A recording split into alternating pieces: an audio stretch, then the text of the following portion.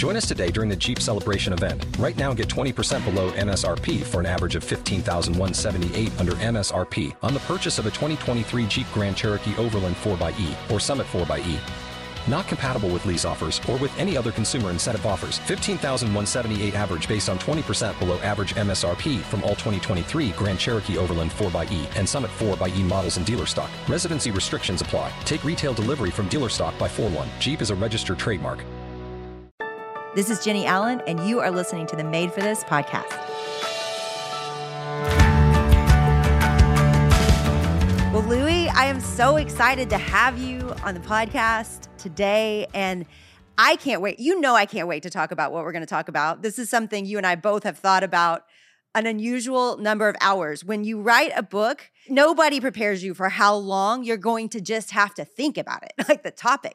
And so I am so excited to talk to you about this today. And in fact, it was just even on my mind yesterday. I made a post about condemnation and how a lot of women live with this condemnation that's constantly feeding them a narrative. And so the book is brilliant. And I want you to start, because I have heard the story and I love this part, about how these words, "Don't give the enemy a seat at your table," came to you. Well, hey, thanks for having me on. I'm so pumped to be talking to you today. And I'm so grateful for your life, your ministry, your impact. And I'm excited about your new book coming up. And I want to talk about that, by the way, if we have a second. I know your audience probably knows all about it, but I'm intrigued to know a little bit more about it. I think I have a hunch what's coming, and it's super needed. And so thank you for having me on. You know, someone asked me, Jenny, and you know, you were just kind of referring to it. You write a book and then you have to talk about that book for a couple of months, which is great. But in the process, my new plan, Jenny, is I'm going to write a book, turn it in, and then I'm going to put it out, and then I'm going to pull it back after I talk about it for 6 months. I'm going to rewrite it and edit it a little bit with all the stuff that I've learned in the 6 months of talking about it. True. But someone asked me, you know, who'd you write this book for? And I said, I wrote it for myself. And I know that's not me being selfish. It's just this message changed my life. And it did in a moment when I was being extraordinarily petty and when I had lost sight of the fact that I'm the son of a king. Yeah. And Shelley and I had gone through a long, hard season, maybe 6 months-ish, maybe a little longer, of just a tough situation where things were said and things were done that, you know, you just can't take back sometimes. And we were grinding through it, trying to take the high road, whatever that means. That makes me sound like I was right. But anyway, somewhere in the midst of this thing, I get a phone call on the way home from work one day. And it's a friend who says, "You're not going to believe what I heard today." Well, I'm telling you, that's not, the spirit doesn't love that, but the flesh loves that opening phrase. You're not going to believe what I just heard, because that means probably the news that's coming is going to vindicate you in some way, or it's just going to be something you've been hoping for. In this case, it vindicated me a tiny bit. I couldn't wait to share it with this friend of mine. I got to my house, stopped my car, got out of the car, texted a friend, "You're not going to believe what happened today. You're not going to believe what I just heard. If you give these things time." And I sent this long text, and it was really me reaching out for commiseration, somebody to tell me that I was okay, tell me that I was right. And I stared at my phone, Jenny, for what seemed like an eternity. And a few minutes later, a little line comes back on my phone. And I'm like, well, that's certainly not going to be the whole response. Surely there'll be a text very soon now that says, "And I'm sorry, I hit send too soon. Here's the rest of the message." And nothing else came. So I focused on the message, and it was 9 words. And my friend who'd walked through this whole thing with me, who'd been like shoulder to shoulder with me the whole time, texted me back and said, "Don't give the enemy a seat at your table." Wow. And Jenny, it was like a lightning bolt just coming into my world of confusion and frustration and consternation, and how I tried to control that thing and manage it, and the sleepless nights and all of the looking over your shoulder, and, you know, all of that months of just a fog just got clarified by the simplicity of that sentence. And I realized right there, Jenny, that I had not only let the enemy sit at my table, but I was in a conversation with a killer, and someone who had no purpose other than to destroy my mind and destroy my peace of mind, destroy my life. And I let him just take the narrative and I'd invite him into the story. And I decided, standing in my driveway, I'm taking my table back right here and right now. And that message ultimately morphed into a bigger story, into a bigger theme. But it changed my life. And I would say that was years ago now, but I would say on the regular, this phrase still, it's one of those books, which I love. You get the whole message of the book by the title.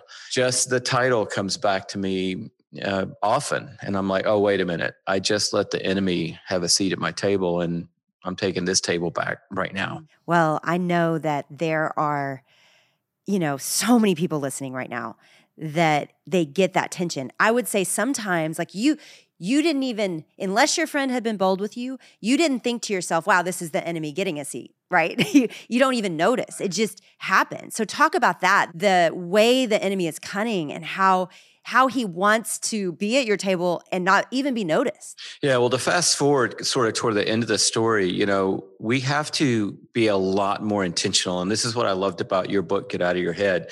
We have to be way more intentional in how we interact with our thoughts, because the average person thinks a lot of thoughts every day.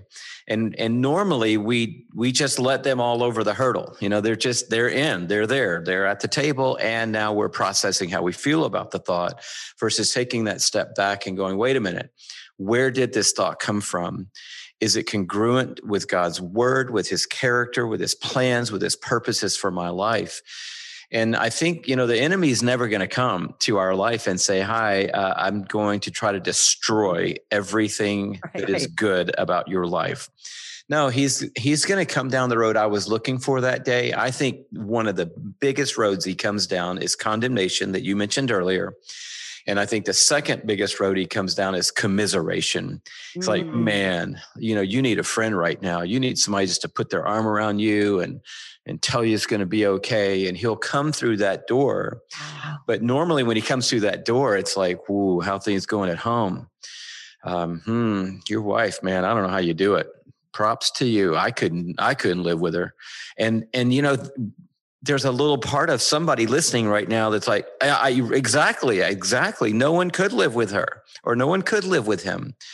But we love that when someone recognizes the weakness that's there and comes around to celebrate that weakness with us. And that's always the enemy, because when the Lord comes into the story, he recognizes the weakness, but he doesn't celebrate the weakness. He always wants to lift us up towards ultimately something that's better, more victorious, towards hope.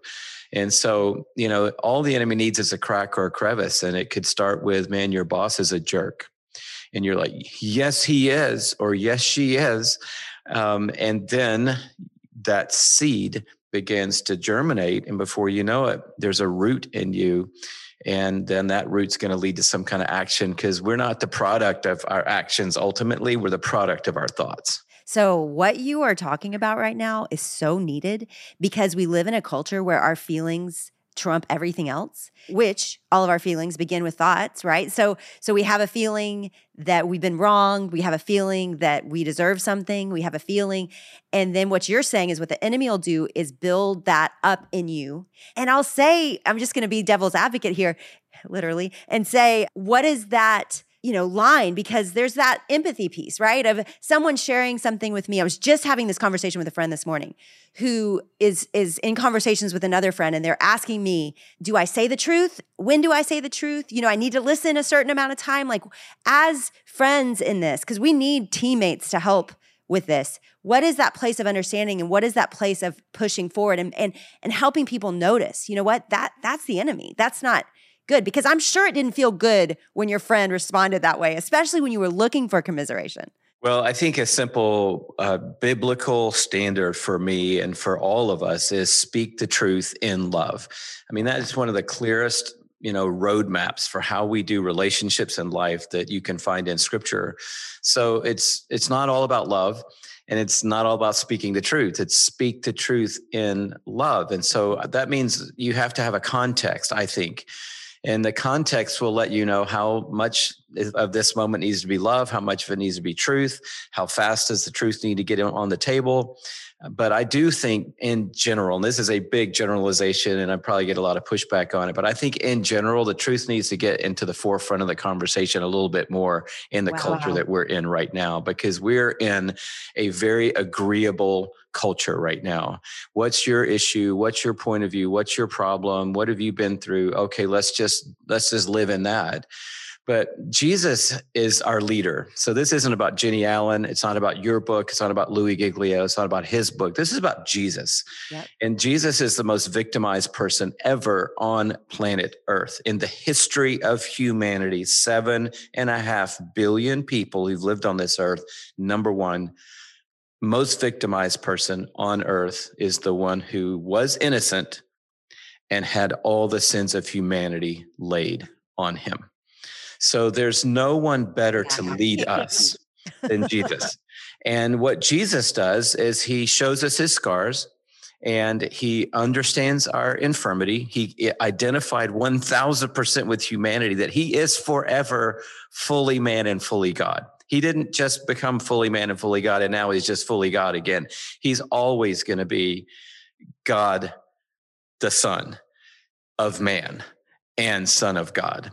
And so he's leading us today, and he tells us things like renew your mind, follow the truth, lift up to a higher standard, climb to a higher altitude. I was on a plane recently. It was very turbulent, and the pilot said, sorry for the turbulence. We are going to climb to a higher altitude. And Jenny, was like the Spirit of God just nudged me and said, this is what you need to do a lot more often. You need to say to yourself, there's a little turbulence here. I'm going to climb to a higher altitude. And so that's Jesus. He's sitting on a throne, lifting us up, and he's not minimizing pain, hurt, disappointment, abuse. We're not talking about sweeping things under the rug here today. He didn't sweep anything under the rug.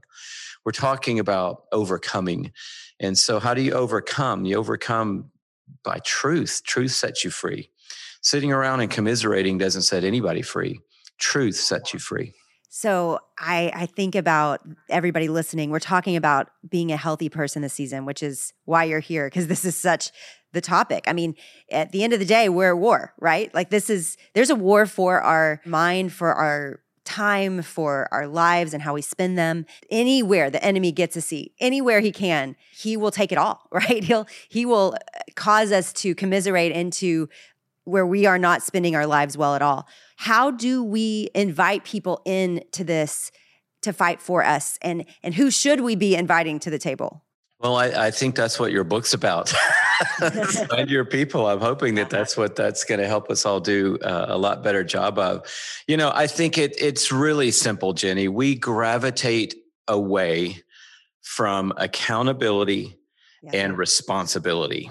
Typically, and that's a big statement also, but we gravitate toward acceptance. That's what motivates. That's what psychologists say motivates about 80% of our behavior is we move toward acceptance. So if you got some people who have no standards, no purpose in life, don't share any commonality with you in terms of big picture thinking of faith or morals or anything else, but they love you and accept you and will invite you into their group and give you a sense of value.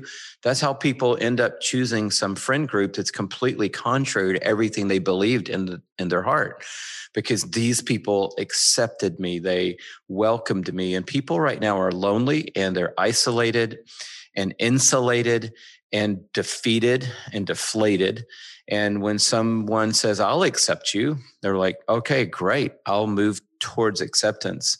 Okay. But we're already accepted. And that's the thing that we need to keep all coming back around, myself included. We're already in a position of 100% acceptance by God. So out of that, we need to put some people at our table who go, I accept you, but accept you doesn't mean agree with you. I can disagree with you and still fully accept you and love you at the same time. And the reason I know this is true is because God doesn't agree with me. He does not agree with me all the time. There are many times throughout the day that he reminds me that he does not agree with me, but he fully loves me all the time. And so we need people around us that we just say, you know what? I would rather just have a friend who commiserates and cries with me and puts her arm around me and lets me be whoever I want to be and lets me do the things I want to do because I deserve it, because of all the things I've been through. But what I really need is somebody who is going to speak the truth to me, who's going to be consistent with me, who's going to hold me accountable to the things I said I wanted to see changed in my life, who's going to be a cheerleader for me. But you know what? The scripture says even the youths will stumble and fall. So it's likely that I might stumble and fall. And I want somebody who's going to be there and go, hey, you know what? Let's just get back up. Let's just start again today. Let's make today the first day of a new journey. And I think that person is who we all need. And that person might not exist. So you might need 3 people to make up that person. Right. That's but wise. you've got to get them in a cohort so that you don't bifurcate your friendships, which is like, oh, when I need to hear truth, I'll call that guy. Or when I need a friend, I'll call her. Or when I need somebody to understand how hard it is, I'll call her. It's like, no, you need probably all 4 of them in a common space so that there can be an equality of voice that allows them all to become that person who really does spur you on in life. That's so, so good. As you're talking, I feel like everybody listening, I mean, specifically the next generation, and there's a lot of those that listen to this. And I think that's your life. That's what you're spending a lot of your life doing. You and Shelly is ministering to those that are in the ages of 18 to 25. And I feel like what you're doing, Louie, this whole time, it's been a little bit uncomfortable because you're kind of calling out what is the comfortable way and you're fathering us, but yet your voice is so calm. And there's this sense of like, this is the best way. And I want you to talk about that generation and how you feel toward them and what you want for them. Because I think, we all see this generation coming and we're excited by them, but we're also worried, right? There's also some concerns we have. So talk just a little bit about them and what you see coming. I see a tremendous wave of positivity and beauty coming, especially as I'm looking at Gen Z.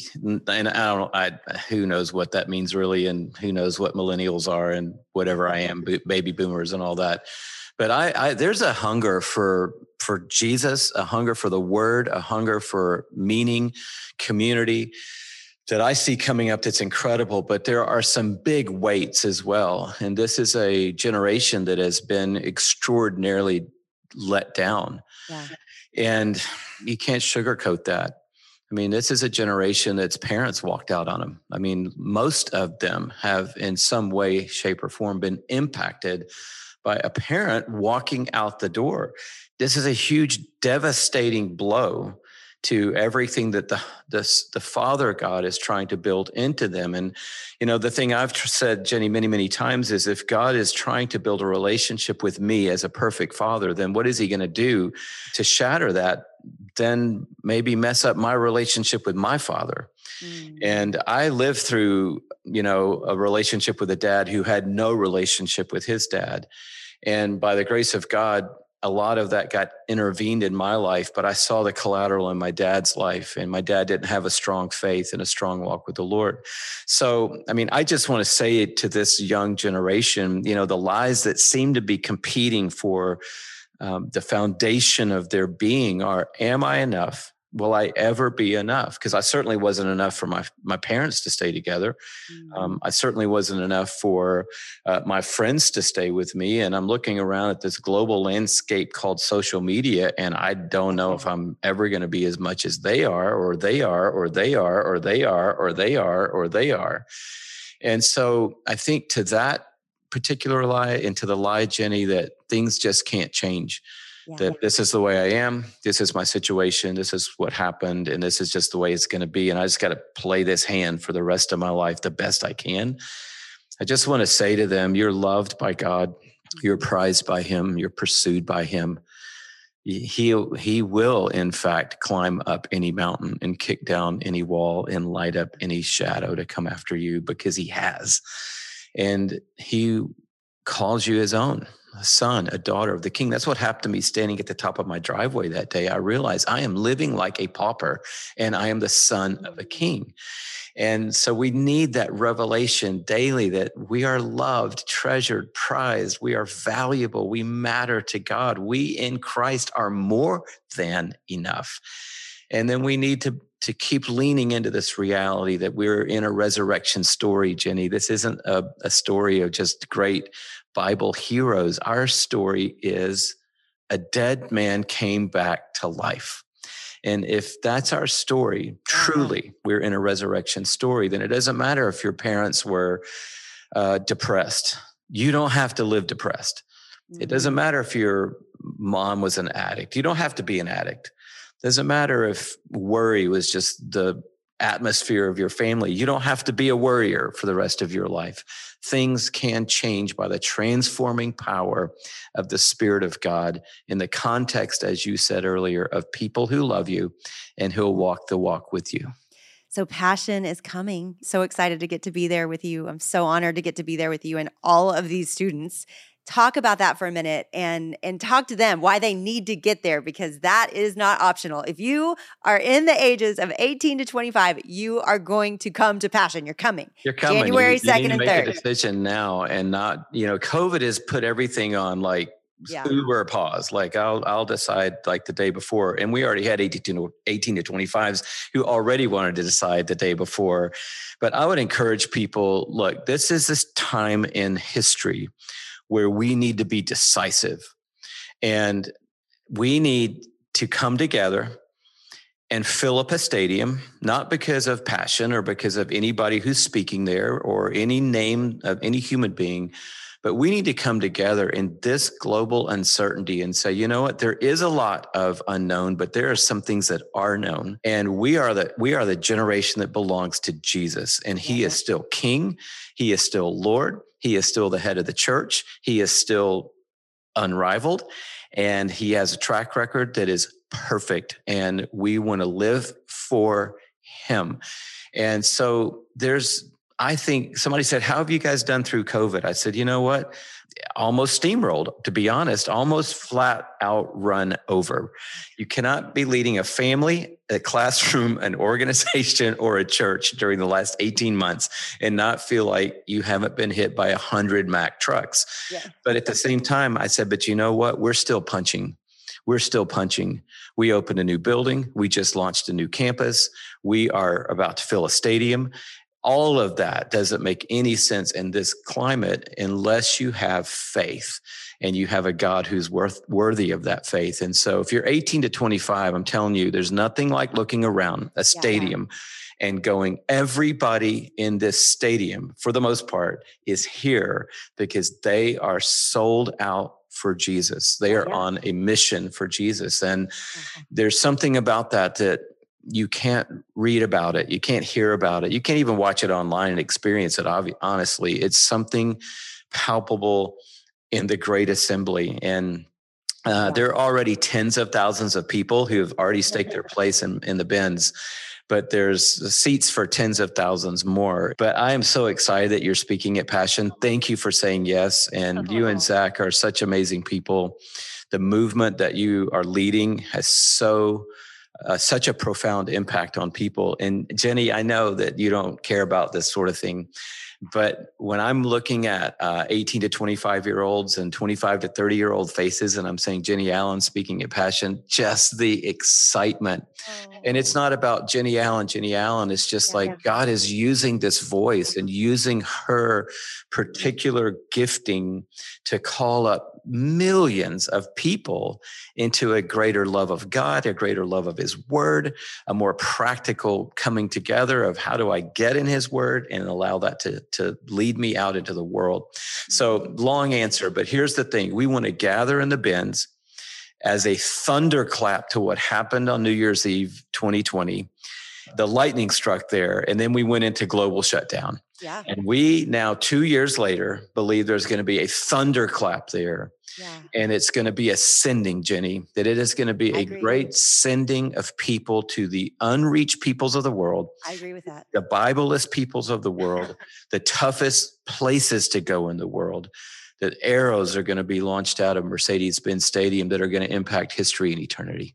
I have chills from the top of my head to my toes. I cannot wait to be there. And I agree with everything you're saying, Louie. I think there is work that will be done for generations on those 2 days. So you're coming. If you're listening and you're that age, if you're listening and you're a mom of that age, you are going to go get your kids a ticket. They don't have to pay for it. Go get them a ticket. If you know anybody that age, go get them tickets, because there is something about being in a room where you're not alone. Because I think all of us have felt, wherever we are, have felt alone. But college students, for sure, if they're in a dark place, if they're in a place where they are in the minority of believers, they feel alone right now. And so to feel like you're part of something, it helps you persevere. It helps you do wherever God has put you better. So anyway, Louie, thank you. I'm so grateful for your life and Shelly's, and just how it's changed me and Zach's life as well. Ellie and I couldn't love you guys more, and we're pumped, and I'm so grateful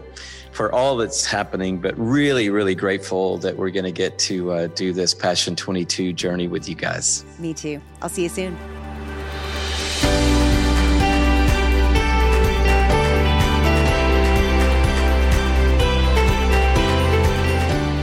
Passion 2022 is coming this January 2nd and 3rd at the Mercedes-Benz Stadium in Atlanta. It is a 2-day experience that you do not want to miss. You can go to passion2022.com, and if you use the code IFGATHERING, IFGATHERING, all one word, you can get $40 off your ticket. You guys, if you have a student in your life, this is something that you can give that truly could change the course of their life forever. And don't miss out on Louie's book, Don't Give the Enemy a Seat at Your Table. I'll put the link in the show notes for you guys too. We'll see you next time for another episode of the Made for This podcast.